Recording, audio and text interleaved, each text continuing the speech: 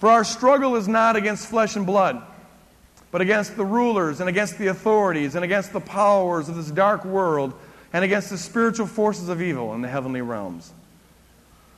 Therefore, put on the full armor of God, so that when the day of evil comes, you may be able to stand your ground, and after you've done everything, to continue to stand. Stand firm then with the belt of truth buckled around your waist. Stand firm with the breastplate of righteousness firmly in place.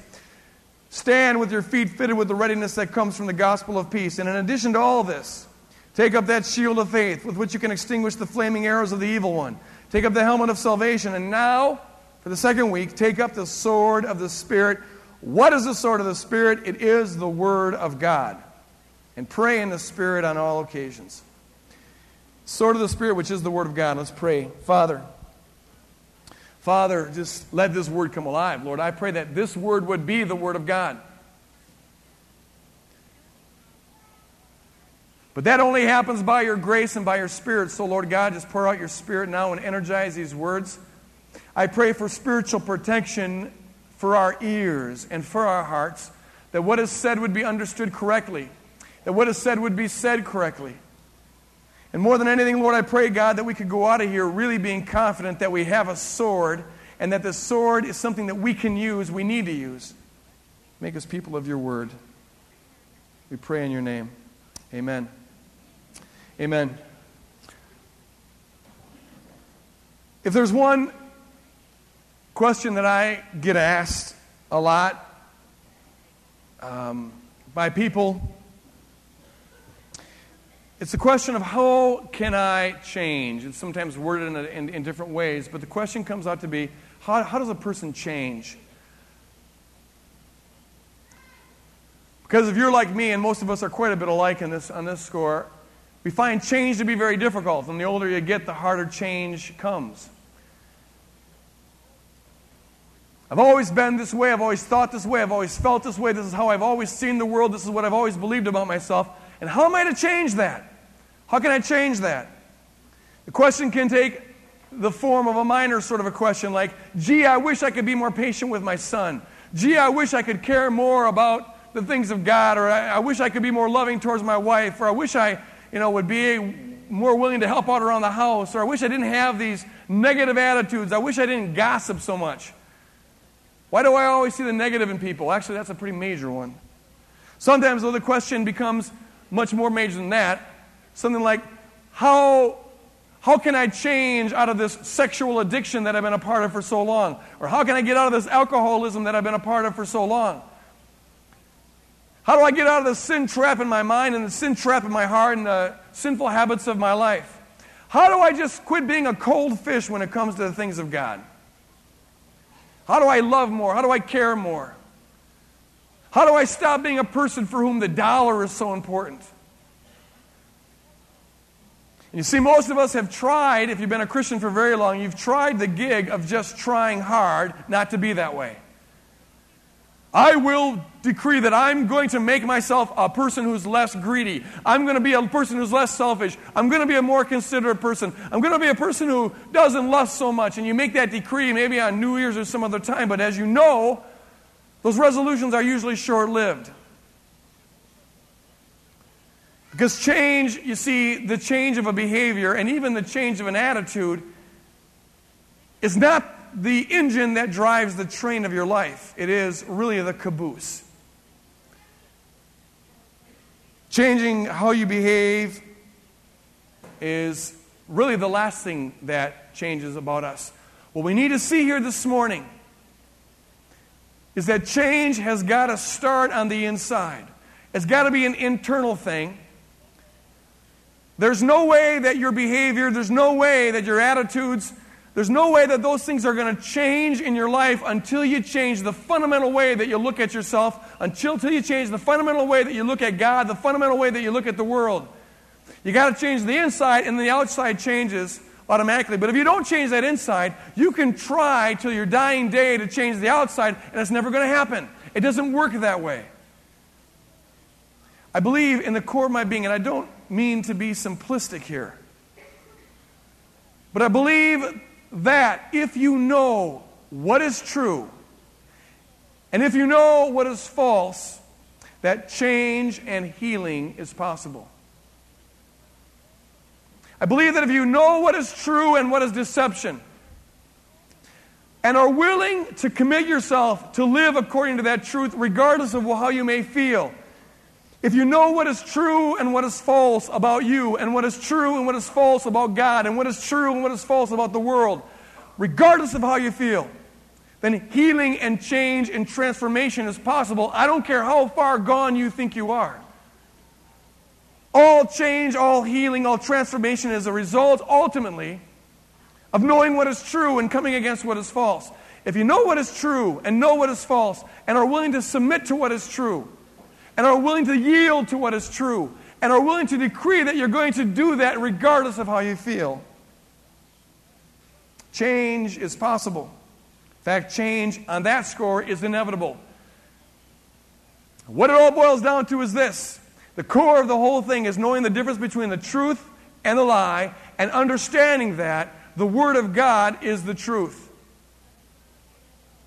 And while God may use and does use, thank God for them, counselors and therapists and pastors and friends and books and a lot of different ways to bring about change in our life, I believe that they all bear kingdom fruit. They all bring about change. They all bring about transformation only to the degree that they line up intentionally or unintentionally with the Word of God. Think for a second on what we mean by the Word of God. We talked about a little bit about this last week. When we say the Word of God, we say the Word of the Creator. We got to see this, you guys. When we're talking about the Word of God that created the world and the Word of God that's found through Scripture, we're talking about something incredibly unique. The Word of the Creator is the Word that defines what is real. God says it, and it is. You see this?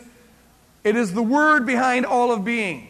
And so we saw last week that the world and everything in the world, the entire creation was made by the Word of God. God says, let there be light, and there's light. God says, let there be the earth, and there's earth. God says, let there be reptiles, and there's reptiles. God says, let there be people, and there's people. God speaks things into existence. It's the Word of the Creator, and that's what creates reality. The Word of God defines what is real, and everything that comes against the Word of God defines what is not real.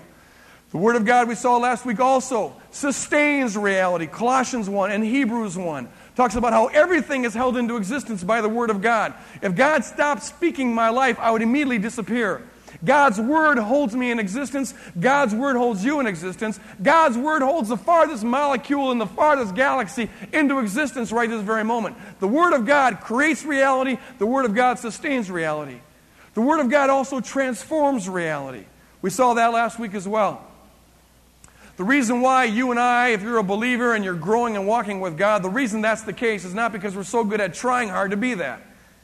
The reason why we're that way is because God says, let there be light, and there is light. God does a ditto on creation in the soul of Greg Boyd, and Greg Boyd's a new creation. Let there be light. Let there be holiness. Let there be joy. Let there be peace. And God's Word creates reality. The Bible says also that the Word of God will always accomplish what it's supposed to accomplish. Nothing builds the kingdom of God but the Word of God. The Word of God, which comes forth from the King, is what creates the territory of the King, and that's what is the kingdom of God. In our life and in the world and in society, it's the Word of God that brings that into being. Change comes about as we say yes to the Word of God.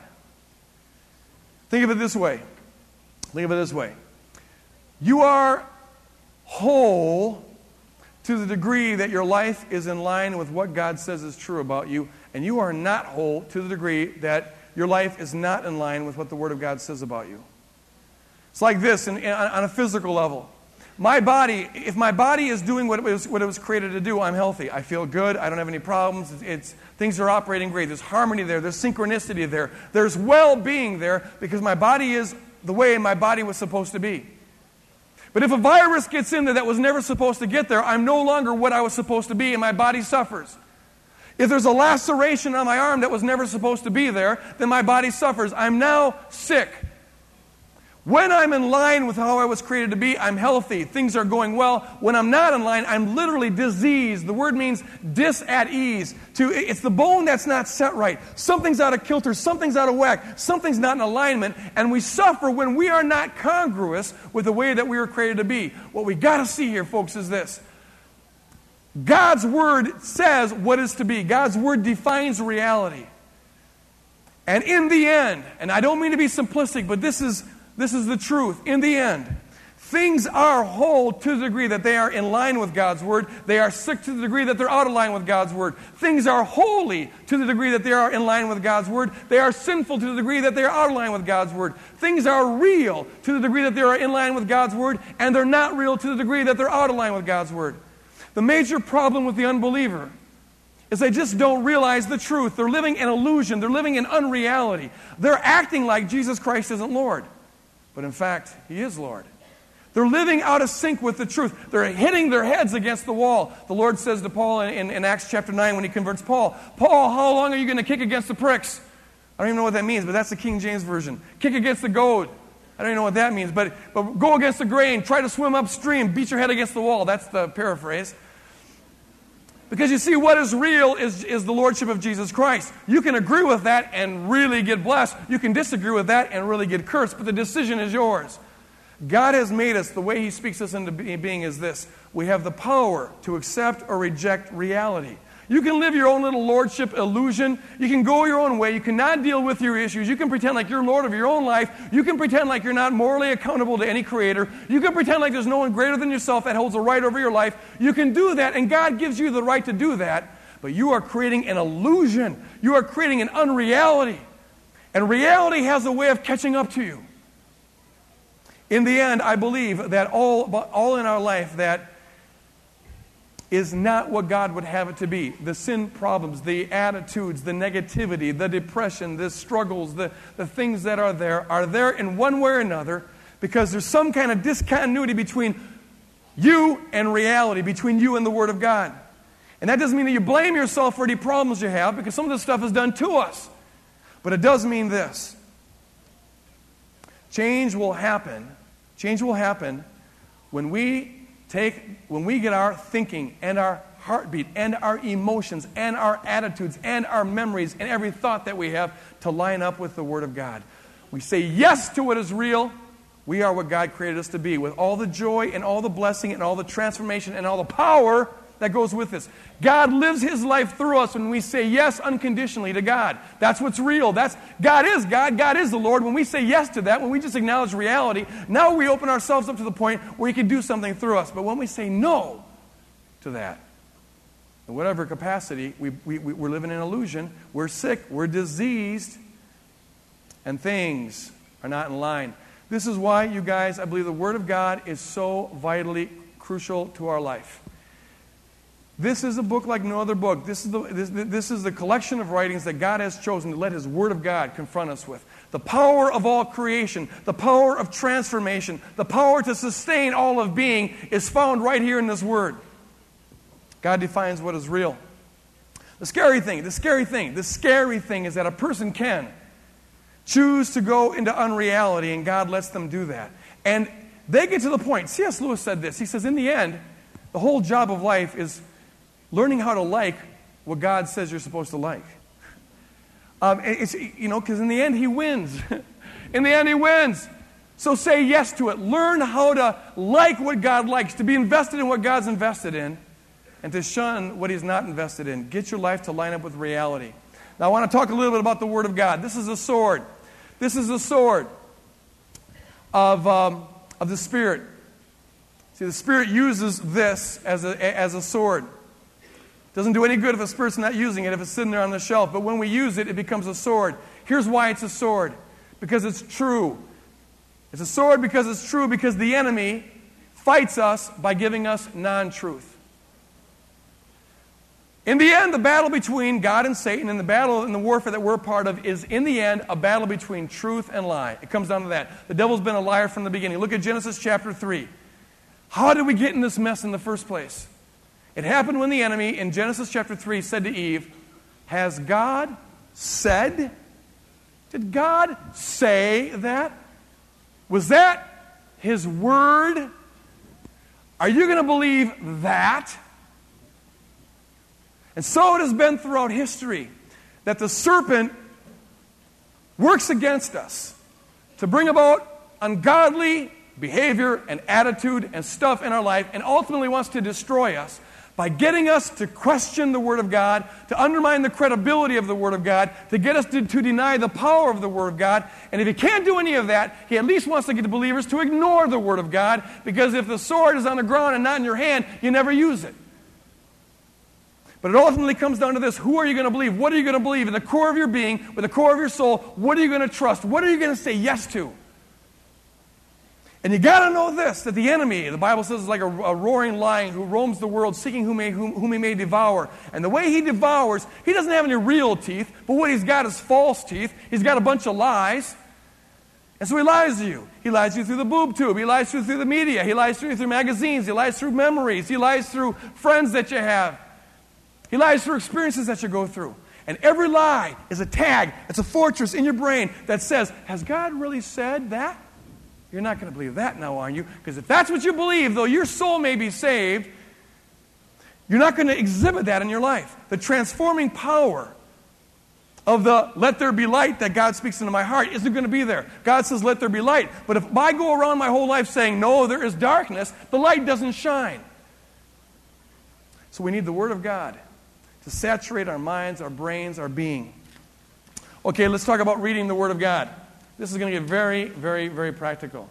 That was pretty philosophical. We're talking ontology here. We're talking metaphysical reality here. We're talking about the concreteness of metaphysical occasions as the actual occasions deal with the superjective nature of God. Ha ha! You didn't know that.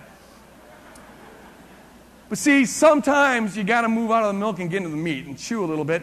And in the end, I hope you didn't shut me out there because you think, oh, he's using big words like, ontology or reality or whatever. But see, there is nothing but nothing but nothing but nothing but nothing. Say nothing.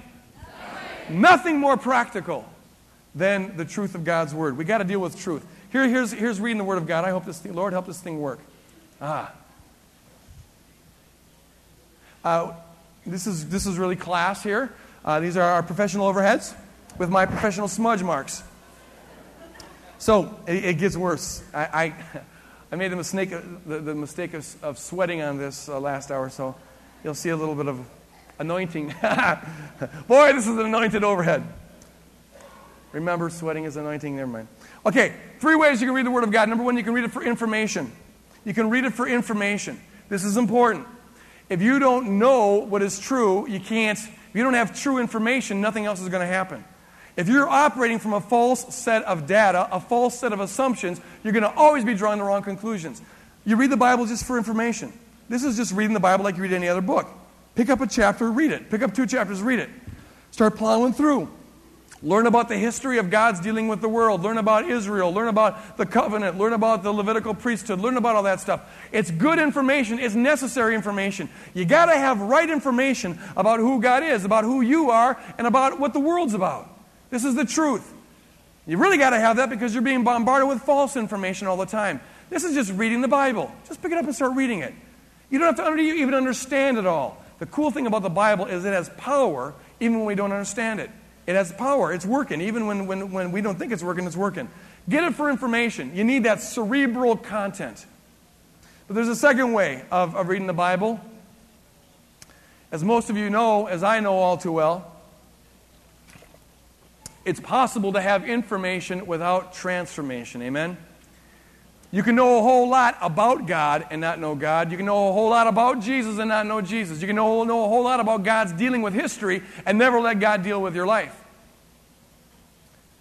Sometimes I believe that what we need is not more just reading of the Bible, though you need that. You need correct information, but you got to know this. Information tells you the way to go, but it does not get you to go there. You can lead a horse to water, but you cannot make it drink kind of thing. Well, this is how do I apply this analogy? This is leading us to water, but it won't get us to drink it. Pulled that rabbit out of my hat. Okay. Secondly, here's the second way to read the Bible. You read it meditatively. You read the Bible as an act of meditation. Repeatedly, the Bible talks about the need to meditate on the Word of God. David says, I meditate on your law day and night. To meditate, the word, the root of the word is the word that they use for a cow chewing its cud. You know, it chews it and swallows it and barfs it up again. It chews it and swallows it and barfs it up again. It's the same. Well, I'm sorry. It's the truth. And that's what you're supposed to do with the Word of God. Try reading the Bible sometime where you read a little bit and then you stop and you chew on that. And let it gestate, let it saturate. And then maybe chew on it again. Try reading a line and emphasizing different words in that line. And see how the Spirit uses that to highlight different things to you. Okay? Here, the Word of God is starting to go from something that's simply cerebral to something that is existential, something that is in your heart. It deals with your existence. One thing I learned from St. Ignatius, a great theologian, founder of the Jesuits in the 17th century, was this. He said, when you read the Bible, enter into the text. And enter into the text with all 5 senses. It's what's called cataphatic prayer. Enter into the text with all 5 senses. For example, and I've done this, try this, and you'll see the Word of God begins to come alive for you. When I'm reading a narrative of the Bible, become one of the characters in the narrative. Really become that in your mind. Try to see it, try to hear it, try to feel it, even try to smell it. St. Ignatius says, enter into the text with all 5 senses. Let the Word of God saturate your imagination and open up the reality of the text for you. You're reading the prodigal son. Become the prodigal son. You go to your father. What does your father look like? What do you say to your father? How does he respond when you say you want your inheritance? How does he look when you're walking away from him? What do you feel like as you're spending this money, wasting it away? And then what does it look like when you end up in the pig farm? And then you go back to the father. Do you see the trees? Do you see the wind blowing? Do you feel it on your ground? Make it real. Run a panoramic movie of the text. Enter into it. Make it 3D. You have the power to do that. The Holy Spirit will use it. Enter into the text. And you'll see that things come alive to us as we're singing Lamb of God. You know, if you just enter into that and you picture the Lamb of God. I always get this picture when we sing that song that I saw at a retreat I was at one time of Jesus holding this little lamb. And man, I just start bawling because it just moves me. I enter into it. It becomes concrete. It becomes real to me. That's meditating on the Word of God. All right? The Word of God comes alive that way. Just picture it. Run a movie. Finally, and this is the thing I want to talk about the rest of this morning, there's saturation. Reading the Word of God as an act of saturation. Here's what I mean by that.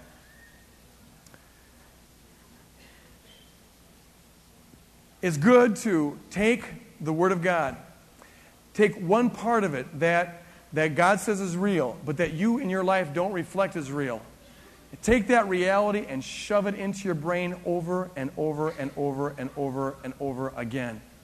Here are the principles behind this. It's kind of like radiation on cancer. You see, the problem is that we're saved. And that's not the problem. That's a good part of it. The problem is that even though we are saved, we've got some cancerous things that we've inherited from the world around us, the pattern of the world around us. And the way to fight that cancer is not by trying hard, just on that alone. You got to be transformed on the inside. So you take the Word of God and you zero it in. You zero it in on that cancer, and you saturate that cancer with that radiation. You evaporate it with truth. You fight error. The way you fight darkness is by turning on the light. You locate a point of darkness in your heart and turn on the light and saturate it with the light. So Paul says this in Romans 12:2. Here's some powerful verses. Powerful verses here. Paul says, be transformed by the renewing of your mind. Be no longer conformed, he says, to the pattern of this world, but be transformed. By trying hard? No. Be transformed by the renewing of your mind, by the cow chewing on its cud in your mind. Chew it, swallow it, digest it, barf it. Chew it, swallow it, digest it, barf it. Bring it in and bring it out. Make the Word of God a part of your breathing. Be no longer conformed to the pattern of this world. There's a pattern of this world, you see. The world that's under the lordship of Satan, the world that's full of lies. It's out there. It is trying to saturate our brain with lies. So what we need to do, Paul says, don't be conformed to that. You got a decision you got to make. What are you going to believe? Are you going to believe the assumptions that flow into your brain from Melrose Place, or are you going to believe the Word of God? Are you going to believe what you see on the billboards? Are you going to believe what you read in the newspaper, or are you going to believe the Word of God? This is so crucial here. Get this. Most people don't consider what they think. They just think. They let their brains go. But the Bible tells us what to think. Philippians 4:8, for example, one verse. Whatsoever things are good, whatsoever things are true, whatsoever things are noble, whatsoever things are true, think on those things. The Bible tells us what to think about. Do you ever have somebody who's so controlling in your life, you say something like, what are you trying to tell me what to think? Don't even have my own thoughts? Well, it's bad when people try to tell you what to think. But God made you, and He has the right to tell you what to think. And so He's telling us what to think. But He's not doing like, I'll tell you what to think. Don't even think for yourself. I'll tell you what to think. But rather He's saying, you guys, I'll tell you what to think. If you want to be transformed, I'll tell you what to think. If you want to know what's real, I'll tell you what to think. Whatsoever things are good, whatsoever things are true, whatsoever things are beautiful, whatsoever things are in the Word of God. I don't think I can talk any faster than that. Think on those things.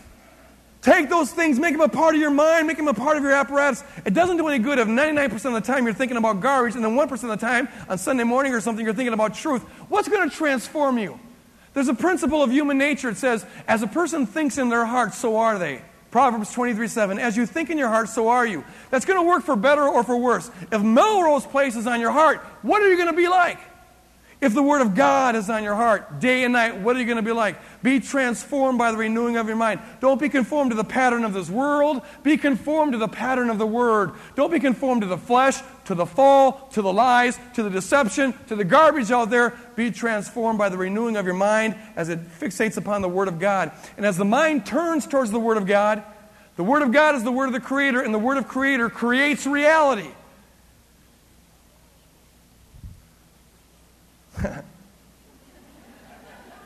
Here's another verse. 4.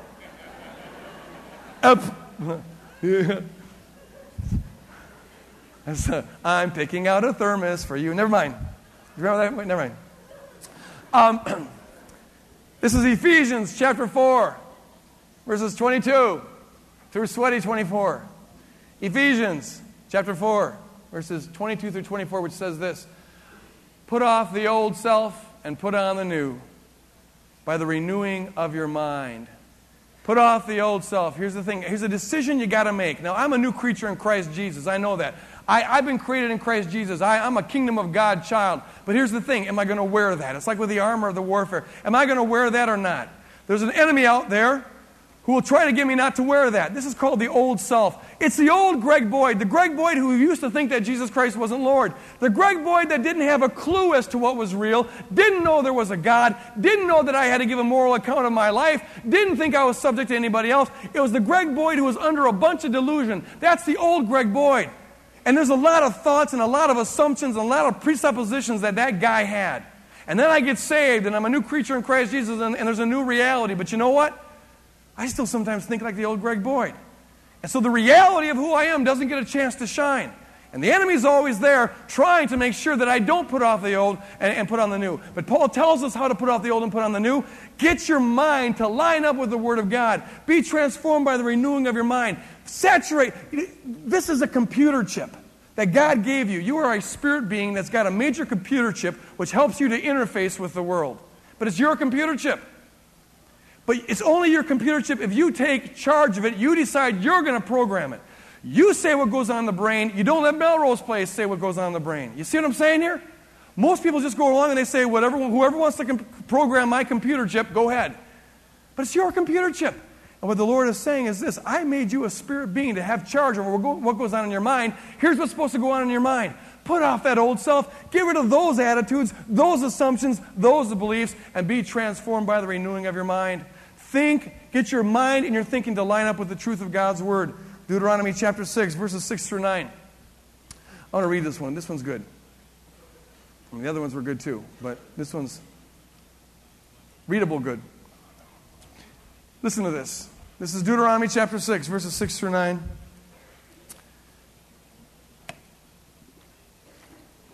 These commandments that I give you. I'm starting to feel anointed here. Starting to pour down. These commandments that I give you today are to be upon your hearts. Don't just put them in your head. Yeah, you need information. Good. Information, you got it. But let them be also on your hearts. Boom, boom, boom, boom. You live them, you think them, you breathe them. Okay, you know what the next verse is now. Okay. Impress them on your children. Doesn't mean shove them down your children's throat, but it does mean impress them. Live in such a way that they're impressed by this. Whoa, check that out. Talk about them when you sit at home. See, back then they didn't have Melrose Place. Why am I so against Melrose Place? I guess I watched it a couple weeks ago and was like, lah! They didn't have the kind of competition we do. But when you're sitting at home, talk about it. Make it a part of your life. Make it a part of the air that you breathe. And when you go along the road, when you're walking, talk about the commandments of God. Talk about the Word of God. Talk about what's real. And when you lie down and when you get up, when you go to bed at night, think about the Word of God. When you get up, think about the Word of God. When you go to the bathroom, think about the Word of God. When you're brushing your teeth, think about the Word of God. When you're driving to work, think about the Word of God. When you're washing the dishes, washing the floor, folding the laundry, taking whatever, he's saying here, surround yourself with the Word of God. We're surrounded by a lot of other words. The enemy's saying, has God said? Huh? You know how to really have a good time? Check out this billboard selling this liquor with this lady half dressed. That's life. Has God said that that's not life? Huh? Okay, so you got all the lies around you. We're up against some pretty tough competition here, folks, man. It's all over the place. Sometimes I wish I lived in Arabia or someplace where the women had to wear veils over their noses so we wouldn't have naked billboard pictures. And I'm not blaming my problems on a billboard. And they probably lust after other things like noses or something. I don't know. Maybe it's not it. Check out that lady's eyebrow, you know. But we live in a pornographic culture, a greed culture, a narcissistic culture, and the message is all around us. What the Lord is saying is live in a word culture. Create a subculture of your own. Impress that on your brain. And then he says this. Lost my page. Tie them as symbols on your hands and bind them on your foreheads. Remember to do this. Here's the thing, you guys. This is what I always struggle with. I'll do this for a couple days, and it creates the reality that I'm talking about. All right? And I love it. And I think, man, how could I ever forget this? And then I forget it. You forget it. He's saying, remember this. Remember this. Don't forget it. Put reminders on. Put it on your refrigerator. Do all the stuff to remember to be about the Word of God in our life. Try this sometime. You're driving to work. There's a person at work that you just can't stand. They drive you nuts. They just really ruin your day. You got someone like that in your life. Maybe it's not at work. Maybe it's some other place. But see, in Christ Jesus, you're a person that's full of love. The love of Jesus Christ flows through you. That's what's real about you. Your own well is very dry, but God's well of love for this person is very full. So you begin to say that. Get your life to line up with the Word of God. In Christ, I am filled with the love of God for John. The love of God for John flows through me right here, right now. In Christ, I'm full of the love of Jesus Christ for John. And watch it create reality. You know what? You're going to sense it. The reality's there. I just love Sue. I know. I'm not telling you to pretend. This isn't about pretending. The reality is that in Jesus Christ, you love Sue. You have the potential to love Sue, so you just turn your mind towards it. And he says this, write them on your door frames and on your houses and on your gates. Write them on your door frames and on your houses and on your gates. Everywhere, put the Word of God. Here's a testimony. I just found this out on Thursday. Got a word from Tim Mock. Tim Mock's building this house for the Poschels. He's bought this house and they're revamping the whole thing. So Tim suggested that he did this at his house. On the studs that are there before you frame it, he writes verses, the Word of God. As he's building a house, he just surrounds it with the Word of God. See, Christians are so silly. So you write the Word of God, you surround the Word of God. Now, you don't see it, but you just write it because it's true, and it's kind of a spiritual thing of surrounding your house with truth. There's a guy who is not a believer who does this sheetrocking. He came to do the sheetrocking for this house, and he sees all these weird verses all over the house. And the Lord said, my word will not come back to me void. He won't let that happen. My word, I don't care if you bury it behind some sheetrock, it's going to do what it's supposed to do. This guy began to read these verses, and he couldn't get it out of his mind. And so 2 days later, he talked to Tim Mock, and he becomes a believer, and now he's a saved person. Amen. The Word of God is powerful. How do you evangelize? How do you reach people? It's the Word of God. When the Word of God gets in there, if a person has a heart that's open to it, it begins to produce what it's supposed to do. But the point of all this is to saturate your mind with the Word of God. That's how change comes. You got to change the computer chip before anything else changes. 2 Corinthians chapter 10, verses 3 through 5, Paul says this, "The weapons of our warfare are not carnal, but they're spiritual, to the tearing down of strongholds, whereby we bring every thought captive unto Jesus Christ, and we come against every..." The word there is knowledge and pretense, or knowledge and imagination. Everything you believe and everything that you see in your brain that is against the Word of God, we come against it on the basis of truth, and we bring every thought captive to Jesus Christ. Powerful thing. Here's why it's called the sword, you guys. It's a sword because it's true, and it has a great way of cutting up error if we let it. And we sometimes try to cut up error outside of us, and we got to do that. But we also have to realize is that if we're going to be kingdom people, this Word has got to create the reality of that in our life. We need to take the Word of God, this great surgical sword, and sometimes dissect the strongholds in our mind, taking them into subjection to what is true. It's possible to be saved and yet have the enemy have strongholds, fortresses of lies and deceit about who you are operating there. And so though in one way you believe the truth, yet you don't live it, you don't exemplify it, and you wonder why, it's because there's fortresses there. Come against it on the basis of the Word of God. Let me give you one example of this in closing. This was on the sheet, the warfare sheet that we gave last week, and I never got a chance to get to it. If you didn't pick that up, it's got a whole section there that deals with your identity in Christ on the basis of the Word of God. Here's what God says about you if you're a believer. I'll run through this very quickly. Know this. When it says that the Word of God is the sword of the Spirit in Ephesians chapter 6, this is very important. The Word of God is the sword of the Spirit. The word for word there is the word rhema. It's not the word logos. Here's the difference. The word logos means a general word. The word rhema means a specific word. The Word of God is a sword, not when it's sort of generally there sitting on your shelf. Oh, I believe the Word of God. That's wonderful, but that's not going to cut up the enemy.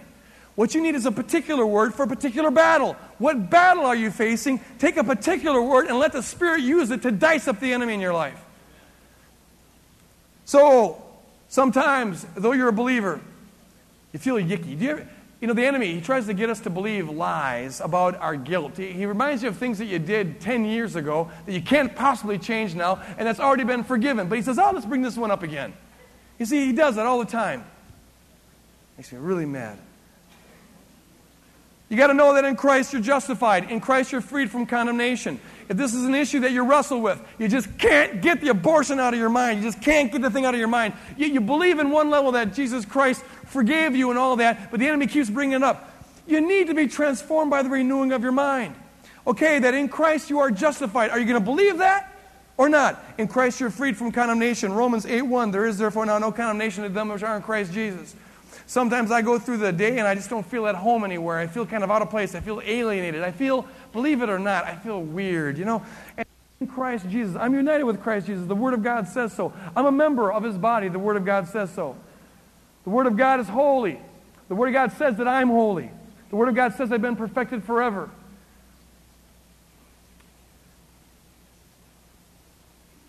This is crucial here. This is not the thing to say to make yourself feel good about living unholy. Like, well, God sees me as being holy. God is never into pretending. This is not, let's pretend like this was true. This is true.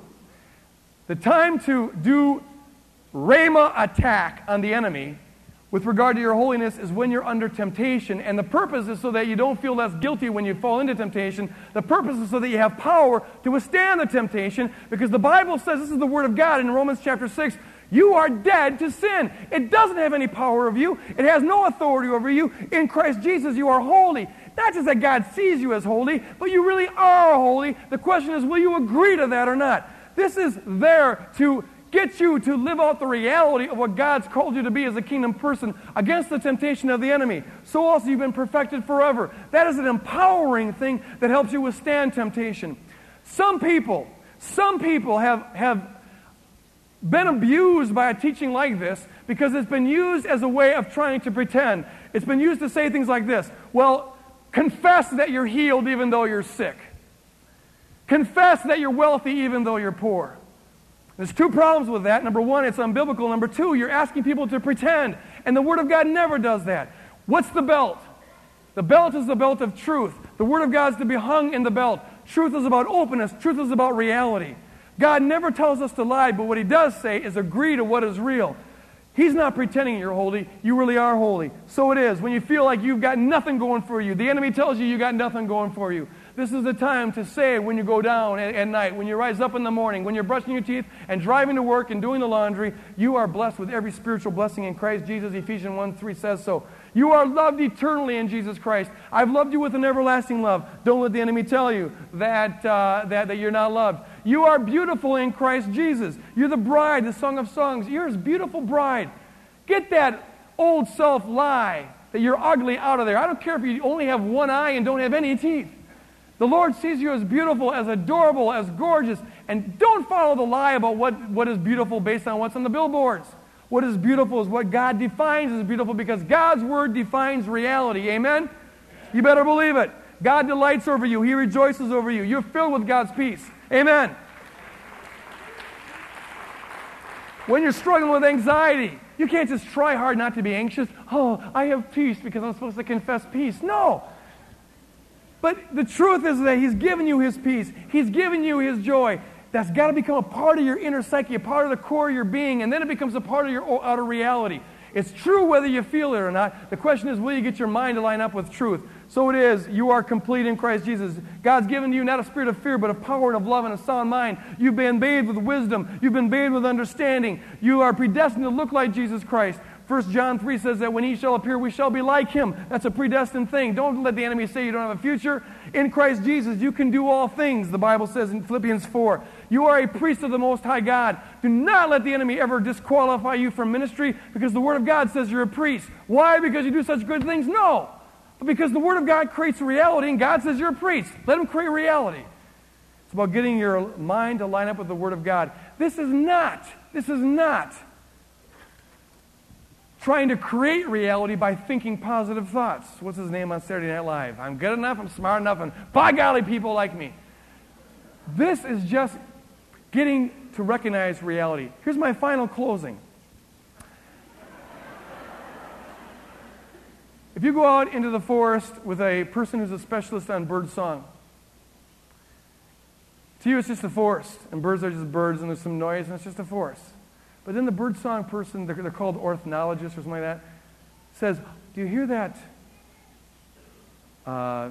Give me a bird. An argle? A cardinal. Oh. What a beautiful argle. Huh? Do you hear that cardinal? Do cardinals sing? Okay. You hear that cardinal? And at first you go, no, I don't hear it. Because you're not trained to hear it. He says, well, listen very carefully. The cardinal. And there's a blue jay. And there's a chickadee. And there's a Fleming. And there's a... I don't know. I don't know, but okay. And all of a sudden, the forest turns into a wonderful symphony of beautiful birds singing. Your recognizing that didn't create the bird, but you didn't know the bird was there until someone drew your attention to it. And now the forest is a different kind of a forest. It all depends on your frame of reference. Are you going to recognize the reality of the symphony of birds or not? So also, most of us aren't trained to hear bird song, but when we discover it, it's beautiful. So also, we are systematically conditioned not to recognize the reality of God's Word. We're not trying to create anything here, we're just trying to recognize it, trying to say yes to it. And what the Spirit of God is doing is saying, will you notice this? Consider this. Consider it in the morning. Consider it when you go to bed. Consider it throughout the day. Saturate your brain with truth and push out the error that is there. This morning, if there's a fortress in your mind that you need to have taken down, know that the altar at the front of this auditorium, we call it an altar. It's open for you. If you want to come forward and get prayer. If you're here this morning and you're not a believer, I want to lovingly and kindly warn you that you are living out of sync with reality. It's really real that Jesus Christ is Lord. The only question is, will you recognize that or not? If you don't recognize it, you are diseased, you are out of sync with reality, and that will have eternal negative consequences. If you want to say yes to the Lord, if you have a heart for that, recognize the King for being the King that He is, come forward this morning and just pray with somebody and accept Him into your life, and He'll start setting up His territory, and He'll start doing His thing as you submit to Him. Don't leave without doing that. Father, I thank you for your word. It is a lamp unto our feet. It is sharper than two-edged sword. We are birthed by your word, the word of truth. I thank you, Lord God, that the reality is that the word that spoke creation into being is the word that is inside every one of us right now. And I pray, God, that as we go out of here, we can understand who we are in you. And Lord, I want to, on the behalf of this entire congregation, give you permission to be a spiritual nag in our life, to constantly remind us to do this. God, will you just nag us to do this? Because I know, Lord, that 5 minutes from now I'm going to forget. So, Lord God, just be a nag. Be a gentle, loving reminder in our life, Lord God, to surround our mind and our heart and our souls with the Word of God, to be transformed by the renewing of our mind. As kingdom people, we go forth out of this place in the name of the Father, and of the Son, and the Holy Spirit. Amen. Go do the kingdom, you guys. Let's do it. Amen.